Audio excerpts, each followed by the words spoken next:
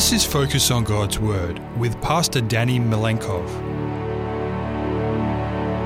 I'd like to welcome you to Focus on God's Word, where we are at the end of this 6-part series as we discover God's wonderful truth for these last days. As I've shared earlier, I've entitled this series End Time Apocalypse, as we take a look at the very heart of the book of Revelation. Revelation chapter 12, 13 and 14, where we have been journeying over these past 5 sessions. And this is our final session together, and if you have missed any of the previous session, I'd encourage you to catch up in order to see where we are in this particular session. So I want to welcome you all here at the 3ABN studio here in Morisset, New South Wales, Australia. All those who are watching in Australia, wherever you may be, a warm welcome to you, as well as to those who are watching around the world via the internet or on your TV screens, or you may be listening on radio. Wherever you are, may God bless you as we journey through God's Word together. I'm excited about this journey that we have been in as we have taken a look at this all-important message from the book of Revelation, the heart of the book of Revelation, where God unwraps for us His final message of love in those 3 angels' messages that we have gone through time and time again. So before we begin, as always, what do we need to do? We need to pray. We need to pray that the Holy Spirit that inspired the prophets of Scripture will impress and inspire us here together as we journey through His Word. So let's pray. Father in heaven, we ask and pray that as we open Your holy Word and once again look at the book of Revelation, once again go to the very heart of the book of Revelation, we ask and pray that Your Holy Spirit will lead and guide us. May Your Holy Spirit give me the words to share that You would have me share, and may our ears and especially our hearts be opened to receive Your word, for this is our earnest prayer in Jesus' name. Amen. In the last program, we discovered that God, in a very beautiful way, describes His end-time church in the book of Revelation, in particular in Revelation chapter 12. And we discovered a number of key identification marks that God has given to us in the book of Revelation to help us understand the church or the movement that He has raised up at the end of time to proclaim the gospel or the everlasting gospel to the entire world. We discovered that God has raised up indeed a people. He's raised up a church at the end of time to share His final message of love, and that church is the Seventh-day Adventist Church. Now, does that mean the Seventh-day Adventist Church is perfect? Far from it, because the Seventh-day Adventist Church is made up of individuals who are less than perfect. However, this is a church that God can point to at the end of time based on the book of Revelation that we have discovered together and say, this is my church, this is my movement, this is the message that I have ordained for this group of people to preach. So we looked at that in our last presentation. Now we looked at 7 identification marks that I briefly want to go through once again with you as we plunge into an identification mark that we have not had the opportunity to examine that we will be doing in this presentation. We discovered that God's end-time church that Revelation identifies, it's called the remnant. That is, it stands on God's word alone. It keeps all of God's 10 commandments, including the 4th commandment. It will have the testimony of Jesus Christ. Now, that is our subject for today. It has the patience of Jesus. It has the faith of Jesus, faith in Jesus. It will arise after 1798, that is after the 1260-year prophecy in the United States of America. And finally, it will be a worldwide movement that will preach the everlasting gospel, God's final message of love to the world. Now, we have discovered that this is none other than the Seventh-day Adventist Church, the only church in the entire world that fulfills each and every one of these 7 identification marks that God has given in the book of Revelation. Now, we need to take a look at this 3rd all-important identification mark that clearly identifies the Seventh-day Adventist Church as God's end-time church. And so together we want to take a look at the testimony of Jesus Christ. God's church will have the testimony of Jesus Christ. Now, as we go to the book of Revelation, we go to Revelation chapter 12 and verse 17, and there we have a description of God's end-time people. Notice these words. And the dragon, and who is the dragon? Satan. That's the devil and Satan, was enraged with the woman, and who is the woman? It's the church. We've identified that already. And he went to make war with the rest or the remnant of her offspring who keep the commandments of God and have the testimony of Jesus Christ. Now in Revelation chapter 19 and verse 10, there we have a definition for what the testimony of Jesus Christ is. Notice these words from Revelation chapter 19 and verse 10. John writes, and I fell at his feet, that is at the feet of the angel that is about to give him this message, to worship him. But he said to me, see that you do not do that. I am your fellow servant and of your brethren who have the testimony of Jesus. Worship God, for the testimony of Jesus is the spirit of prophecy. So John was clearly told by the angel that the testimony of Jesus is the spirit of prophecy or the prophetic gift. Now, the angel here shares that he is also one of the brethren.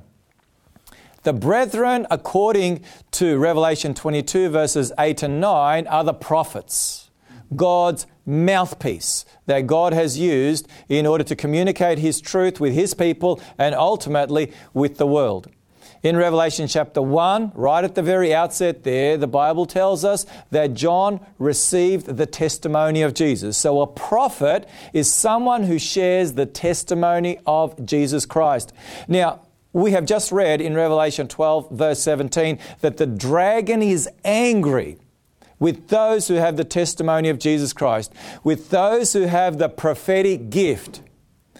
We know that because in the very first chapter of Revelation, notice what John says regarding why he was imprisoned on the island of Patmos. Notice these words in Revelation chapter 1 and verse 9.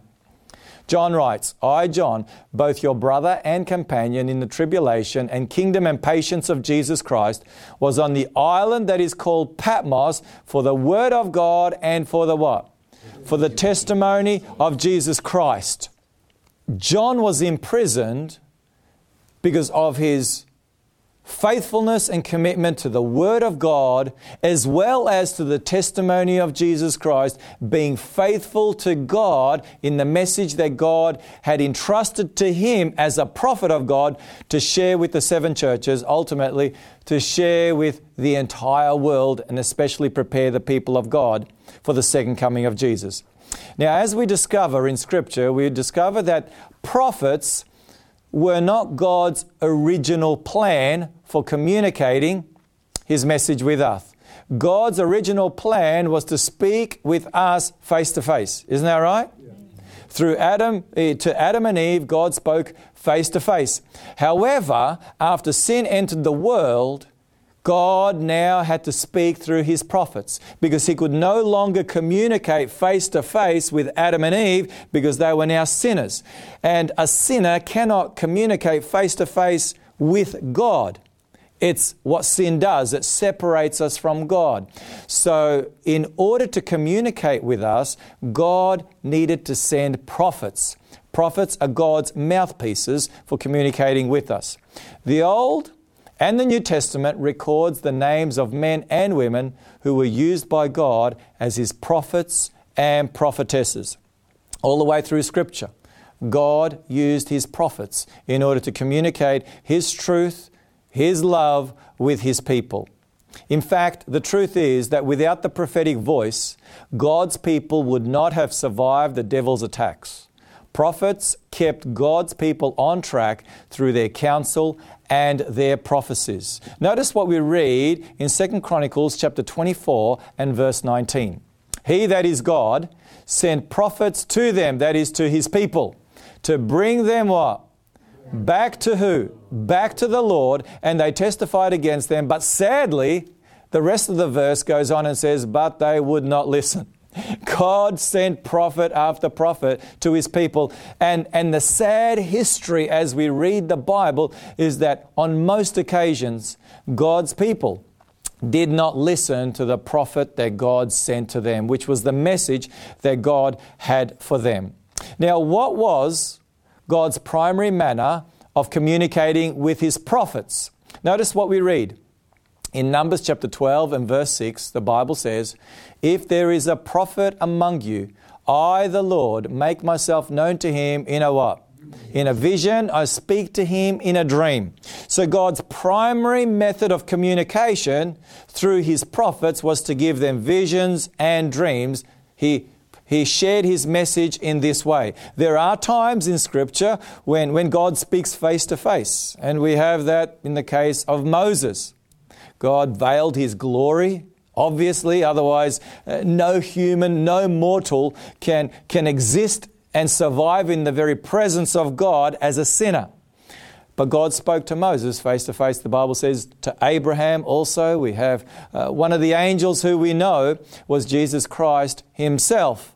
The pre-incarnate Christ spoke with Abraham. God also sent angels at different times to communicate his message. But visions and dreams was the primary method that God used in order to communicate his message to his servants, the prophets. The devil knows how important the gift of prophecy is to God's people and to the world. He understands how vital prophets are to God's cause, and he seeks to derail God's purposes by sending many false prophets. That's just how the enemy works. He wants to derail the plans of God and the purposes of God. He ultimately does not want us to understand what God's truth is, us to accept and experience the truth as God's prophets and God's servants would share it. Jesus, in fact, in Matthew chapter 7, made that abundantly clear. Notice the words of Jesus that we find in Matthew chapter 7, verse 21 to 23. Jesus speaking, "Not everyone who says to me, 'Lord, Lord,' shall enter the kingdom of heaven, but he who does the will of my Father in heaven." Verse 22, "Many will say to me in that day, 'Lord, Lord, have we not prophesied in your name, cast out demons in your name, and done many wonders in your name?' And then I will declare to them, 'I never knew you. Depart from me, you who practice lawlessness.'" Notice Jesus said, there will be many false prophets that the enemy will raise up who will prophesy in the name of Jesus. But yet they are not prophesying in the name of Jesus. They haven't been sent by Jesus. They've been sent by the enemy, but they are claiming they have been sent by Jesus. They are claiming that they are a mouthpiece of God when in actual fact they are not. Jesus said, watch out, there will be many false prophets. But notice what Jesus didn't say. Jesus didn't say, beware of everyone and anyone who claims to be a prophet. Jesus never said that. And we know in the New Testament, after Jesus went to heaven, we know that God sent prophets to his New Testament church, both men and women, in order to lead and guide and direct the people of God that they may be effective in reaching out to the people of this world in sharing the gospel. So the question is, how can we determine whether a person is a true or a false prophet? Let me tell you a story. I don't know if you're aware of this, but at the moment in Australia, there are countless, thousands upon thousands upon thousands, tens of thousands of counterfeit $5, $10, $20, $50, and even $100 notes circulating. How many of you are aware of that? Okay. If you're not, I have just made you aware. So be aware. The most commonly counterfeited note here in Australia at the moment is the $50 bill. And there was a news report in the Newcastle Herald not so long ago where the headline read, "Fake $50 bills so good they even fool the banks." Very, very, very good counterfeits. Now, on this particular Saturday night, back in 2014, I'm having a discussion with my mother, who at the time, my mother and father were living in a little country town in Victoria called Pylong. How many of you have heard of Pylong? One of you have because you have been there. The rest of you haven't, but now you have. Little Pylong in the middle of nowhere, about an hour and a half out of Melbourne. Anyway, my mum and dad were there, and I'm chatting to my mum on a Saturday night, just asking how's life, anything new happened this week, and usually the answer is what? Nothing new has happened. Everything is the same as it was when I spoke to you last. But this time my mum says to me, yes, there is something new. I think I'm in the possession of counterfeit $50 notes. And I'm like, really? How on earth did you get hold of counterfeit $50 notes? And she says, well, I read about it in my local paper. There's a number of counterfeit $50 notes circulating in the area, and I think I've got several of them. And I'm like, really? And she's like, really? Maybe you do too, Danny. And I'm like, well, I'm not sure, but anyway, how do you know they're counterfeit? So my mum said, go and find all the $50 notes you can find in the house. So first of all, I went to my wallet and discovered how many were there in my wallet. None, zero. Guess where they all were? In my wife's wallet, yes. So I went to my wife's wallet and lo and behold, all the $50 notes were there. And anyway, so I pull out all these $50 notes. I get back on the phone and I'm chatting to my mum and I'm like, how do you know whether it's a fake $50 note and how do you know whether it's the real deal? So here's a couple of $50 notes. And she said, one of these, as I went through them, she says, one of these was fake. Now, which one was the fake one? Let me put them up on the screen for you. The top one there is a fake, a counterfeit. The bottom one is the real deal, according to what my mum said. Now, why is that? At the bottom here of the $50 note, the one at the bottom, notice there is the name of the person whose portrait appears on the $50 note. Can you see that? Edith Cowan. Can you see it on the top one? No, you can't. Let's go to the next slide. On the back side, notice the bottom one has the name. That's the real deal. The top one is the counterfeit. It doesn't have the name according to what my mum said. And I'm like, wow, I've got one of those. So what do you do when you have a counterfeit note or you think you have a counterfeit note? What are you supposed to do? Well, you're supposed to take it back to the bank or to the police station. Now, there's good news and there's bad news. Which one would you rather, the good news or the bad news? The good news is, I'll start off with the good news. The good news is, if it's not a counterfeit $50 note, the bank or the police station give that money back to you. The bad news is, if it is a counterfeit $50 note, they keep it and you don't get it back. So I'm like, what are we going to do, Mum? And she's like, well, if I give it and it's a counterfeit note, I've lost $50. If I pass it on to someone else, they won't know and I'll be okay. But I'm like, that's wrong, Mum. We can't do that. So either we go to jail and do the wrong thing, or we do the wrong thing in God's eyes. So what is my mum and I supposed to do? Now, as I'm talking to my mum, I decided, hang on a minute, let me check this out. Let me check out what my mother has been taught to believe is a counterfeit $50 note, whether this is really true or not. So while I'm talking to my mum didn't have the internet at that time, but I certainly did. So I go online and I decide to go to the Reserve Bank of Australia website. So I go to the Reserve Bank of Australia website, and there on the website, as you can see, get to know your banknotes, and there is a section there that deals with counterfeits. So I clicked on counterfeit and notice what I discovered. Common myths about banknotes. Notice, myth. Banknotes without the printed name below the portrait are counterfeit. That's a myth. The truth, the fact, a banknote without the name of the person below the portrait is not necessarily counterfeit. Printed names were added to Australian banknotes from 2002. This was done to help the public identify the people that our banknotes feature. I was like, Mum, good news. You're not going to lose your $50. You don't have counterfeit $50 notes. You're all good. You're all in the clear. Now, do you know your $50 banknote? Do you know whether it's a counterfeit or a genuine? Well, you can go to the website there and you'll discover how you can spot a counterfeit banknote. There are 8 different points there to help you know whether it's the real deal or whether it's not the real deal. The message from the Reserve Bank of Australia was, get to know your banknotes. I have a message for you. I have a message for all of us. Get to know your Bible.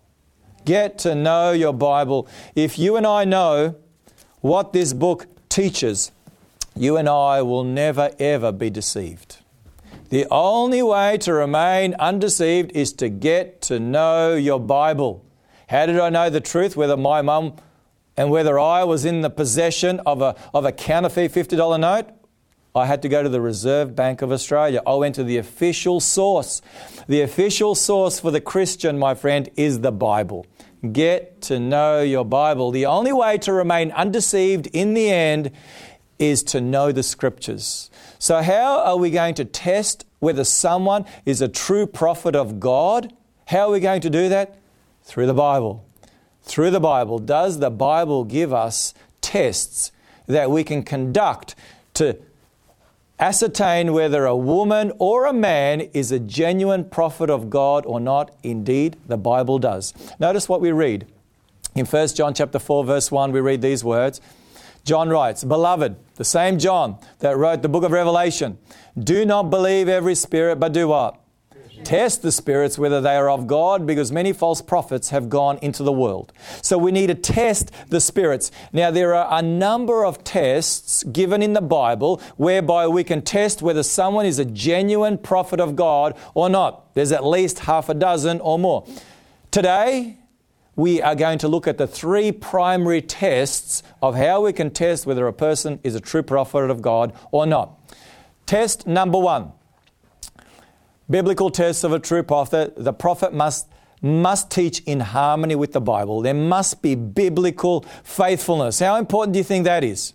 Absolutely important. Who is the ultimate author of the Scriptures? It's God, through His Holy Spirit. Inspired and impressed men to write the Scriptures, to write the Word of God. So a true prophet of God must teach in harmony with the Bible. If they do not, they get the gong or they get the whammy and it's all over. You can dismiss them as a false prophet if they do not teach in harmony with the Scriptures. That's test number one. Notice what we read in Isaiah chapter 8, verse 20, "To the law and to the testimony, if they do not speak according to this word, it is because there is how much light in them? There is no light." The law and the testimony is a reference for all of Scripture. The law being the first 5 books of Moses, the testimony being the prophetic books of the Old Testament that continue on all the way to the very end. Let's have a look at test number 2. There must be prophetic accuracy. Notice what we read. In Jeremiah 28 verse 9, "As for the prophet who prophesies of peace, when the word of the prophet comes to pass, the prophet will be known as one whom the Lord has truly sent." So when the word of the prophet comes to pass, you and I will know that that prophet has truly been sent by God. Now, why does Jeremiah here speak of for the prophet that prophesies peace? You see, in his day, Jeremiah was saying very clearly, God has told me, unless we repent, unless we turn back to God, the Babylonians are going to come, they're going to besiege our city, they're going to destroy our temple, they're going to take us away captive to Babylon.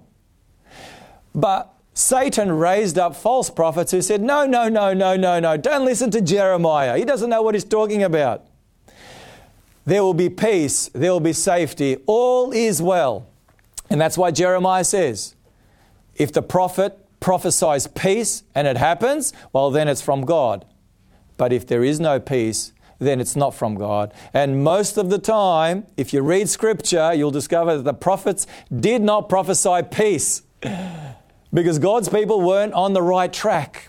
God's people were on the wrong track, and God was seeking through His prophets to bring them back on the right track. Let's take a look at number 3. The third test that the Bible gives us as to whether a person is a true prophet of God or not is spiritual fruitage. Notice what Jesus said in Matthew chapter 7, verses 15 and 16. "Beware of false prophets who come to you in sheep's clothing, but inwardly they are ravenous wolves. You will know them by their fruits. Do men gather grapes from thorn bushes or figs from thistles?" Jesus said, you and I will know whether a person is a true prophet of God or not by the fruit. Now, what fruit was Jesus referring to in particular? It's the fruit that we find Paul speaking of in Galatians chapter 5. Notice these words from the Apostle Paul. "But the fruit of the Spirit is love, joy, peace, long-suffering, kindness, goodness, faithfulness, gentleness, and self-control. As I take a look at these characteristics, these are the exact characteristics that Jesus had in his life. Isn't that right?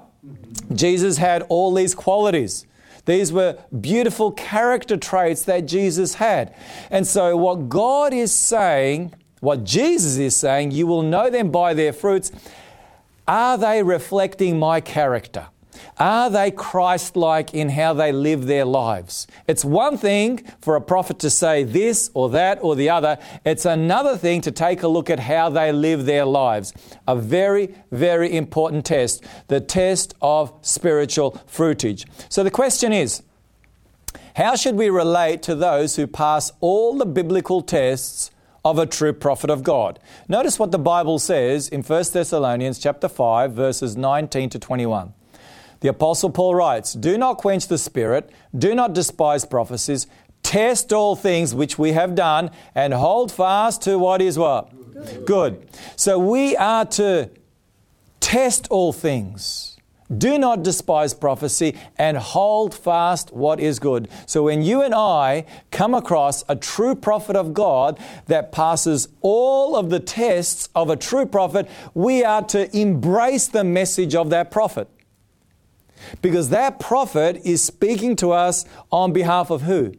On behalf of God. So by embracing the message of the prophet, we are embracing the message of God Himself. For God Himself is communicating to His people and to the world through a prophet. Now, were prophets perfect individuals? Absolutely not. Prophets were sinners. The Bible says all have sinned and fallen short of God's glory. But the message that the prophet of God shared was from God and needed to be heeded for those who were concerned about their eternal well-being. Now, there are two ways, there are probably more, but there are two important ways that you and I are not to test whether a person is a true prophet of God or not. And the first one is miracles. Notice what Jesus had to say. In Matthew 24, verse 24, Jesus said, "For false Christs and false prophets will rise and show what? Great signs and wonders to deceive, if possible, even who? The elect." So the devil will raise up false prophets that will perform great signs and miracles in order to deceive, if possible, even the very elect. The Bible tells us that the devil has the power to perform miracles, great miracles, beyond what you and I can even begin to imagine. He has the ability that God has given him to transform himself into an angel of light. So just because a prophet is performing miracles, that does not mean that they have been sent from God.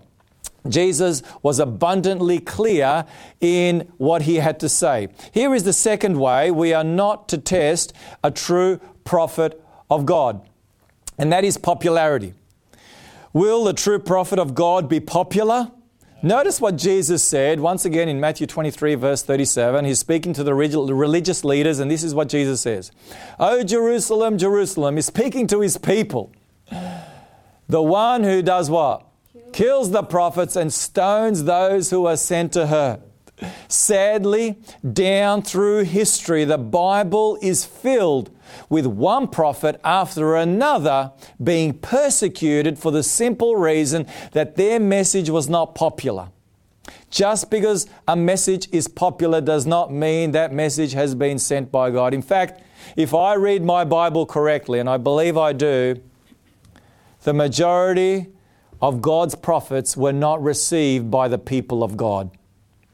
That is because what is popular is not necessarily what God's truth is, and vice versa.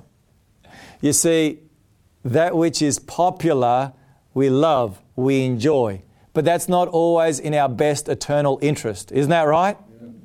So God sends prophets, not that they may be popular, but that God's people through them might be saved, that they may be turned back onto the right path. As we discovered earlier in that scripture that we read, God sent them prophet after prophet But sadly, in most cases, they ignored the prophet's warning, or as Jesus pointed out, they stoned and they killed the prophets. In fact, let's not go beyond John the Baptist. John the Baptist, whom Jesus labeled as the greatest of all the prophets. What happened to him?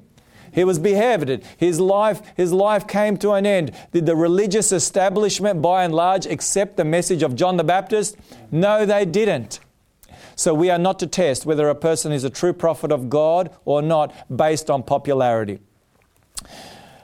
Before any major event took place, God raised up a prophet to foretell and warn the inhabitants. An invitation to follow God and be saved was given. Let me give you just a few examples. Before I do, notice what Amos chapter 3 and verse 7 says. God says, "Surely the Lord God does how much? Nothing, unless He reveals His secret to His servants, the prophets." We have looked at this scripture in the past, and this scripture simply tells us that everything and anything that is of eternal value, God will not allow to come across our path without first and foremost God raising up a prophet in order to warn the inhabitants of the world, in order to warn His people, in order to prepare His people for what is about to come. Notice some examples that we have in Scripture. We have Noah. God raised up Noah. He was His prophet to prepare the world for the flood. Isn't that right? Yeah. God also raised up Moses to prepare the children of Israel to leave Egypt and to move into the promised land. A little later on, God raised up Jeremiah and other prophets in order to warn His people that destruction was imminent if they would continue to turn their backs on God and continue to allow the enemy to lead and to guide the nation. We do not need to go any further into the New Testament. As we read those first few pages of the New Testament, we discover that God sent another prophet. This time, God sent who? John the Baptist. God sent John the Baptist to prepare His people, to prepare the world to receive the Messiah at His first advent. Before any and every major event in human history, God has always raised up a prophet in order to prepare the people of God and to invite the people of God to follow God, to be ready and to be prepared for Him. We are now on the verge, we are now on the edge of eternity. We are now at a point where Jesus is about to come.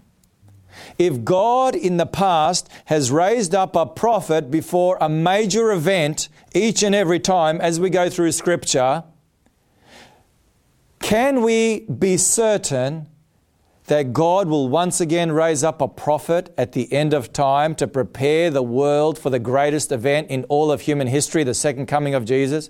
I believe we can, for this is exactly how God has worked in the past. Now, will God raise up a prophet in the last days? Or what does Revelation chapter 12 and verse 17 make absolutely abundantly clear? It says the dragon was enraged with the woman and he went to make war with the rest of her offspring who keep the commandments of God and have the testimony of Jesus Christ.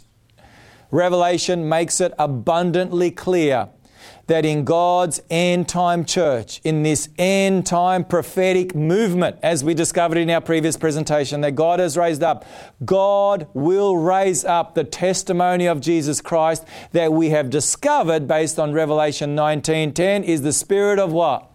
The spirit of prophecy or the prophetic gift. So we are to expect God to raise up a prophet at the end of time to prepare the people of God, to prepare the entire world for the second coming of Jesus. We are to expect that based on what God has shared with us in Revelation chapter 12 and verse 17. So let's ask the all-important $1 million question.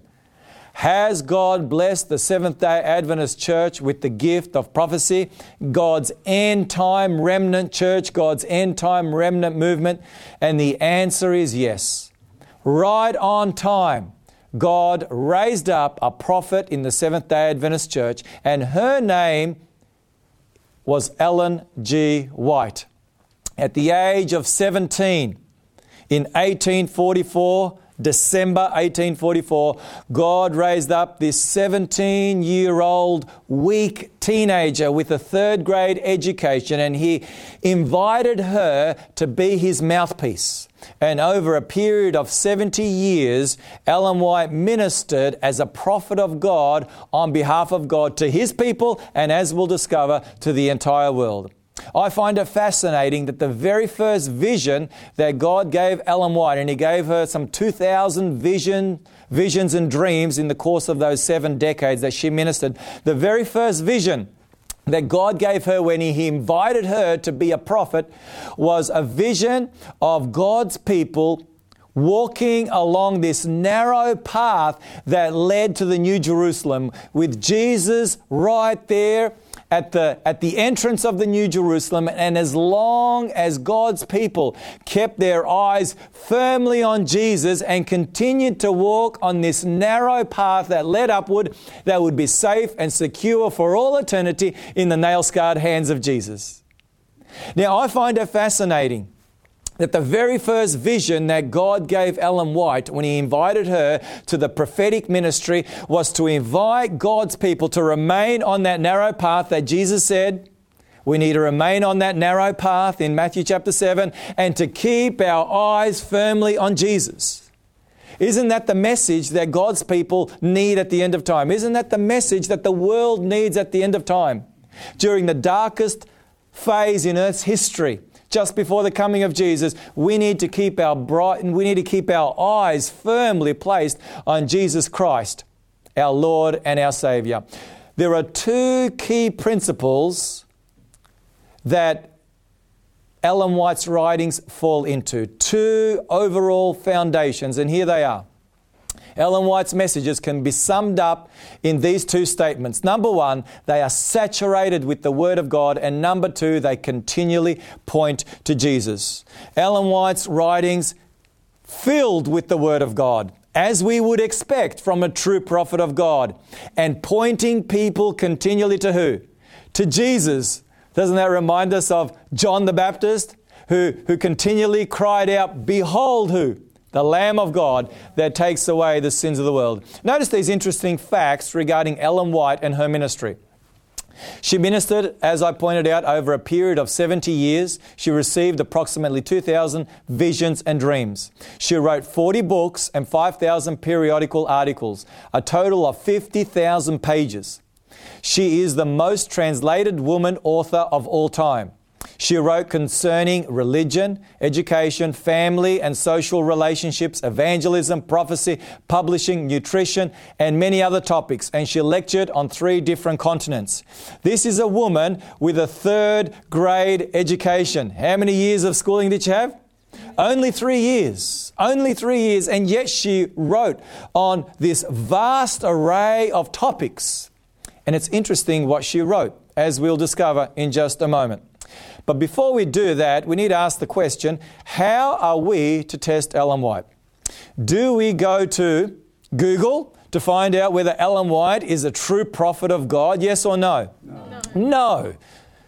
I put in a search in Google just the other day. I just typed in Ellen G. White, and I came up with some 30 million websites that have something to say about Ellen White. Now, sadly, a great many, I don't know whether it's the majority or the minority, but a great many of those websites say all sorts of untruths about Ellen White and her ministry, twisting her words and twisting her statements out of context and so on and so forth.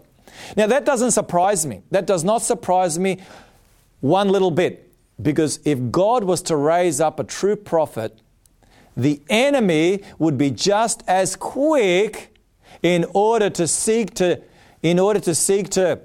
find a way to disown this individual as a true prophet of God, to discount this person as a true prophet of God. So how are we to test whether Ellen White is the real deal or not? Where are we to go? To Google? No. We are to go to God's Word. We are to go to the Bible and test whether she is a true prophet of God. So let's do that. Let's go to the Bible and discover whether Ellen White passes these 3 tests of a true prophet of God that we have established. Firstly, biblical faithfulness. Was she faithful to the Bible? Notice what she writes. In our time, there is a wide departure from there, she's speaking of the reformers, doctrines and precepts, and there is a need of a return to the great Protestant principle, the Bible and the Bible only, as the rule of faith and duty. That's from the book Great Controversy. Notice another statement. The Lord has sent His people much instruction, line upon line, precept upon precept, here a little and there a little.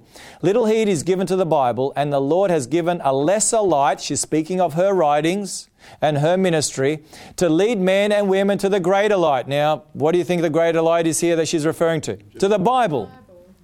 Oh, how much good would be accomplished if the books containing this light were read with a determination to carry out the principles they contain. You see, if God's people would simply heed the word of God, there was no need for God to send a prophet.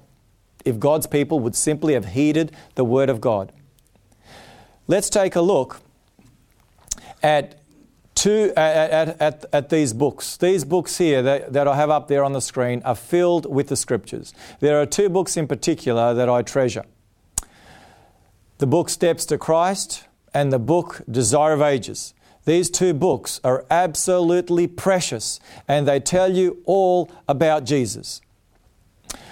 You and I today have the opportunity to read these books and to ask whether they pass that test of biblical faithfulness or not. I like to refer to Ellen White's ministry as a magnifying glass. You familiar with a magnifying glass? What does a magnifying glass do?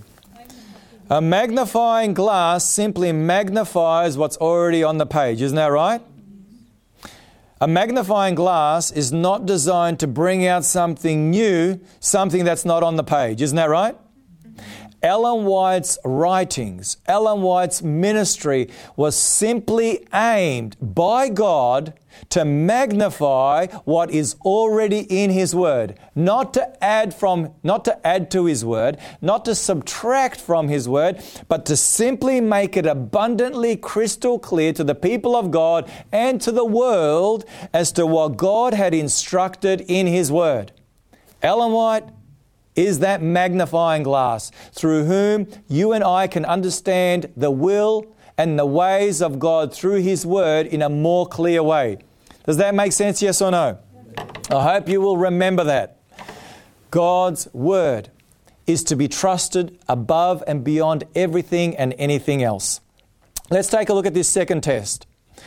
Did God, through Ellen White, bring about prophetic accuracy? Are her writings prophetically accurate? Well, let's take a look at some statements that she made regarding health. There is so much we can share, but we don't have time. But I just want to take a look at just a couple of statements. Notice what she wrote back in 1864. Tobacco is a poison of the most deceitful and malignant kind. It is all the more dangerous because its effects upon the system are slow and scarcely perceivable. Now, how many of you believe that to be true?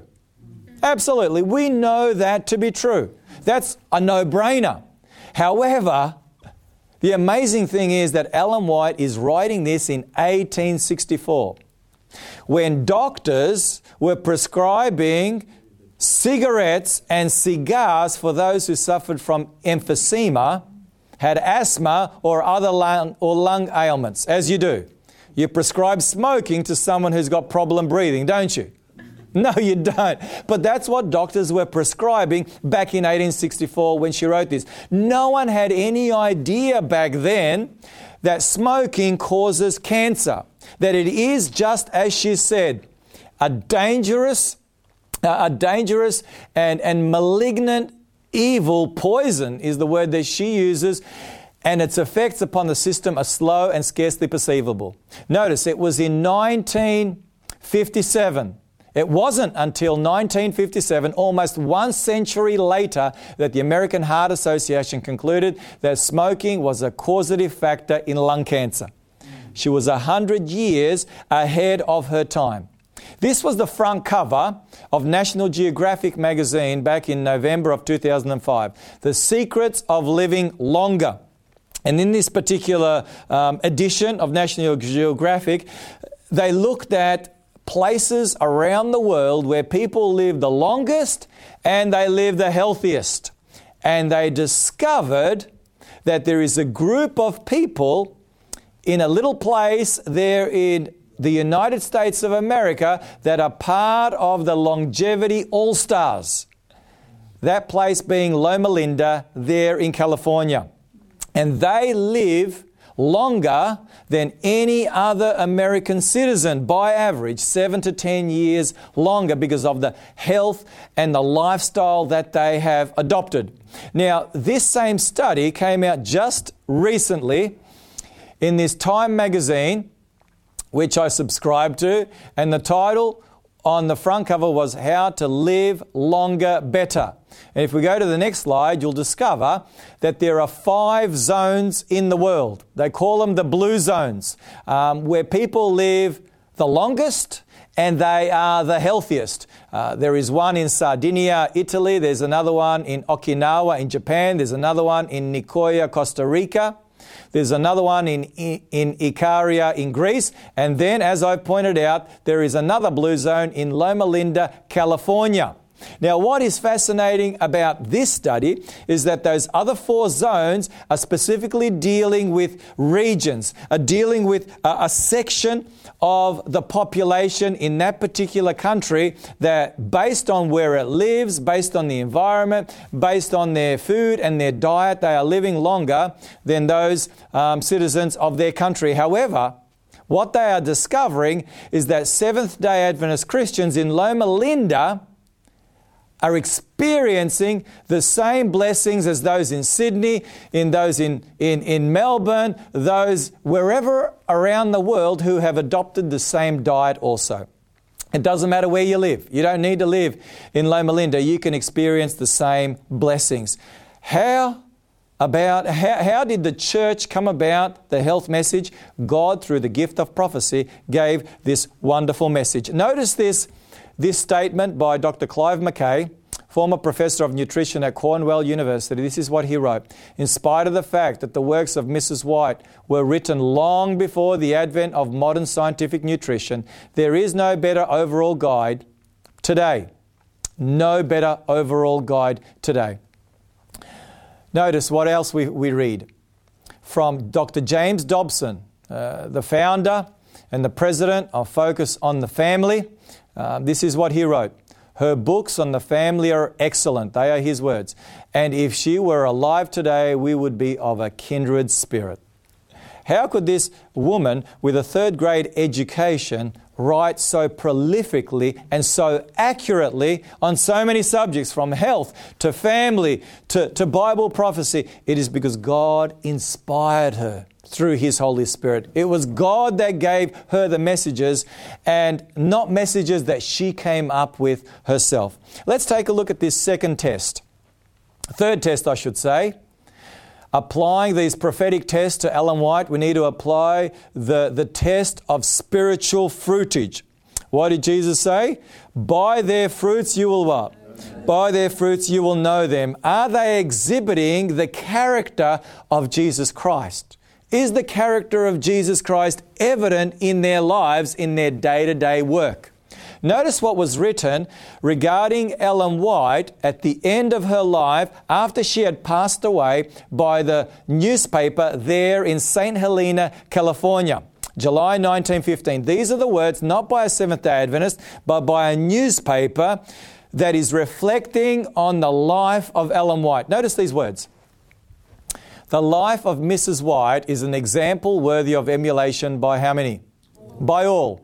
She was a humble, devout disciple of Christ and ever went about doing good.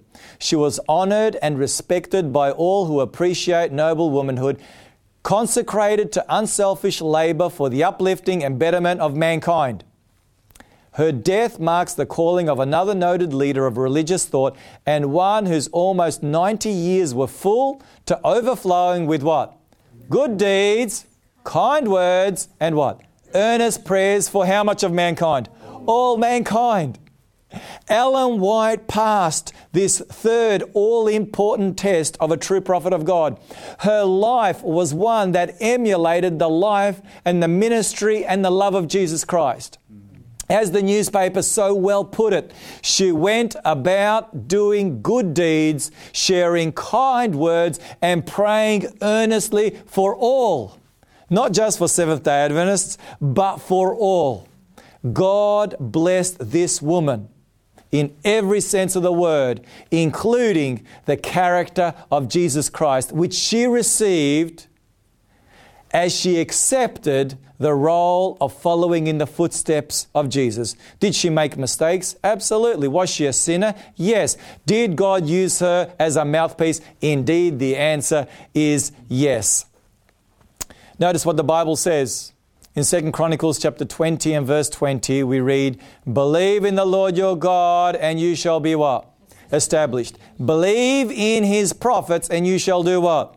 You shall be prospering. You shall prosper. God says, believe in the prophets and you will be established and you will prosper.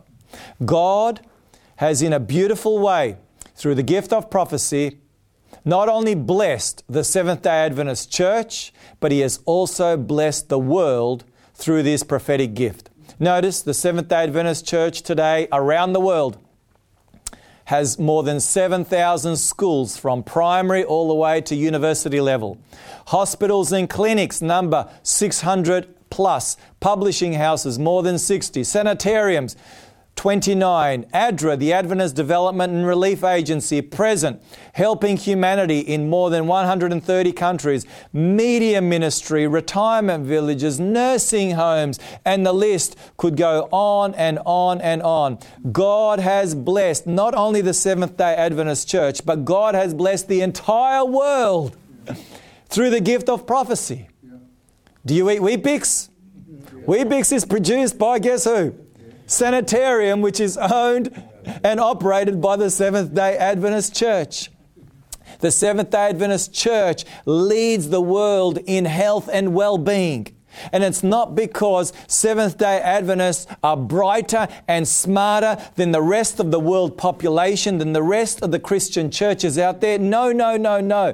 The reason why the Seventh-day Adventist Church has been blessed more than any other Protestant church in the last 150 years is because God has placed His gift of prophecy in the church. It is as if, well, it's not as if, God has Himself, through the gift of Ellen White, through the gift of prophecy, I should say, through Ellen White, God has been giving clear and direct instructions to the people of God to share with the world on how they can not only live better in this world, but how they can more importantly prepare for the world to come. Amen? God raised up Ellen White to prepare a people who will prepare the world for the second coming of Jesus, the greatest event in all of human history. That is why God gave the gift of prophecy. That is the sole reason. It was to prepare God's people, to prepare the world for the second coming of Jesus. Before God sent His Son, Jesus Christ, into the world the first time, God raised up a prophet by the name of who? John the Baptist, to prepare the world, to prepare the people of God for the first coming of Jesus.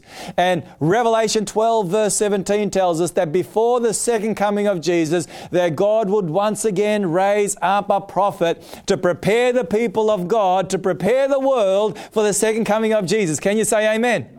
Can you see how God is working in an identical manner as He did some 2,000 years ago at the first advent of Jesus? It's so clear.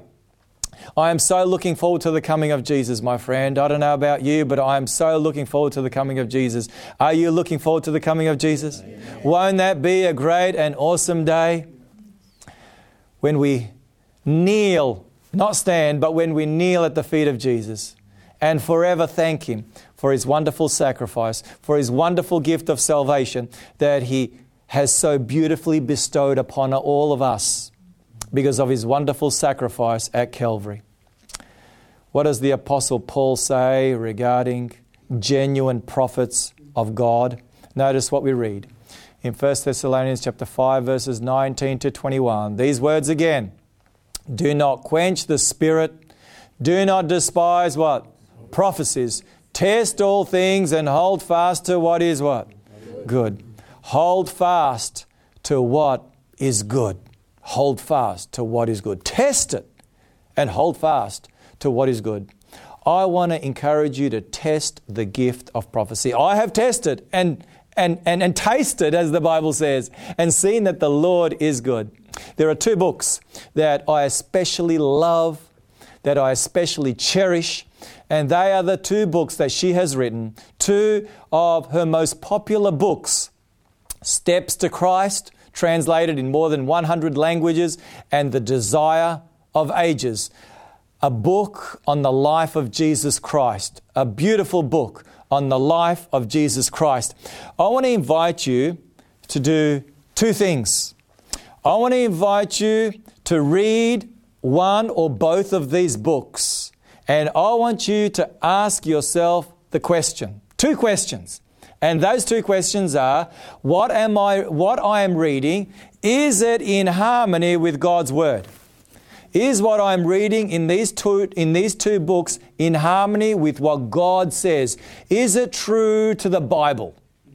Number 2, do these books point me to Jesus? Do these books point me to Jesus? And if the answer is yes to both of those questions, I encourage you to hold fast, cherish and enjoy and be blessed through the gift of prophecy. I want to pray that God will bless us as we test all things and hold fast to what is good. Let's pray together. Father in heaven, we want to thank you so much for all of your gifts that you have given to us, including the gift of prophecy. Father, as we test the things that have been written in these beautiful books for our admonition, to prepare us for your soon return, Father, may we treasure these writings and be blessed by them and share them far and wide to prepare not only ourselves, but to prepare many others for your soon return. For this is our prayer in Jesus' name. And everybody said, Amen and Amen.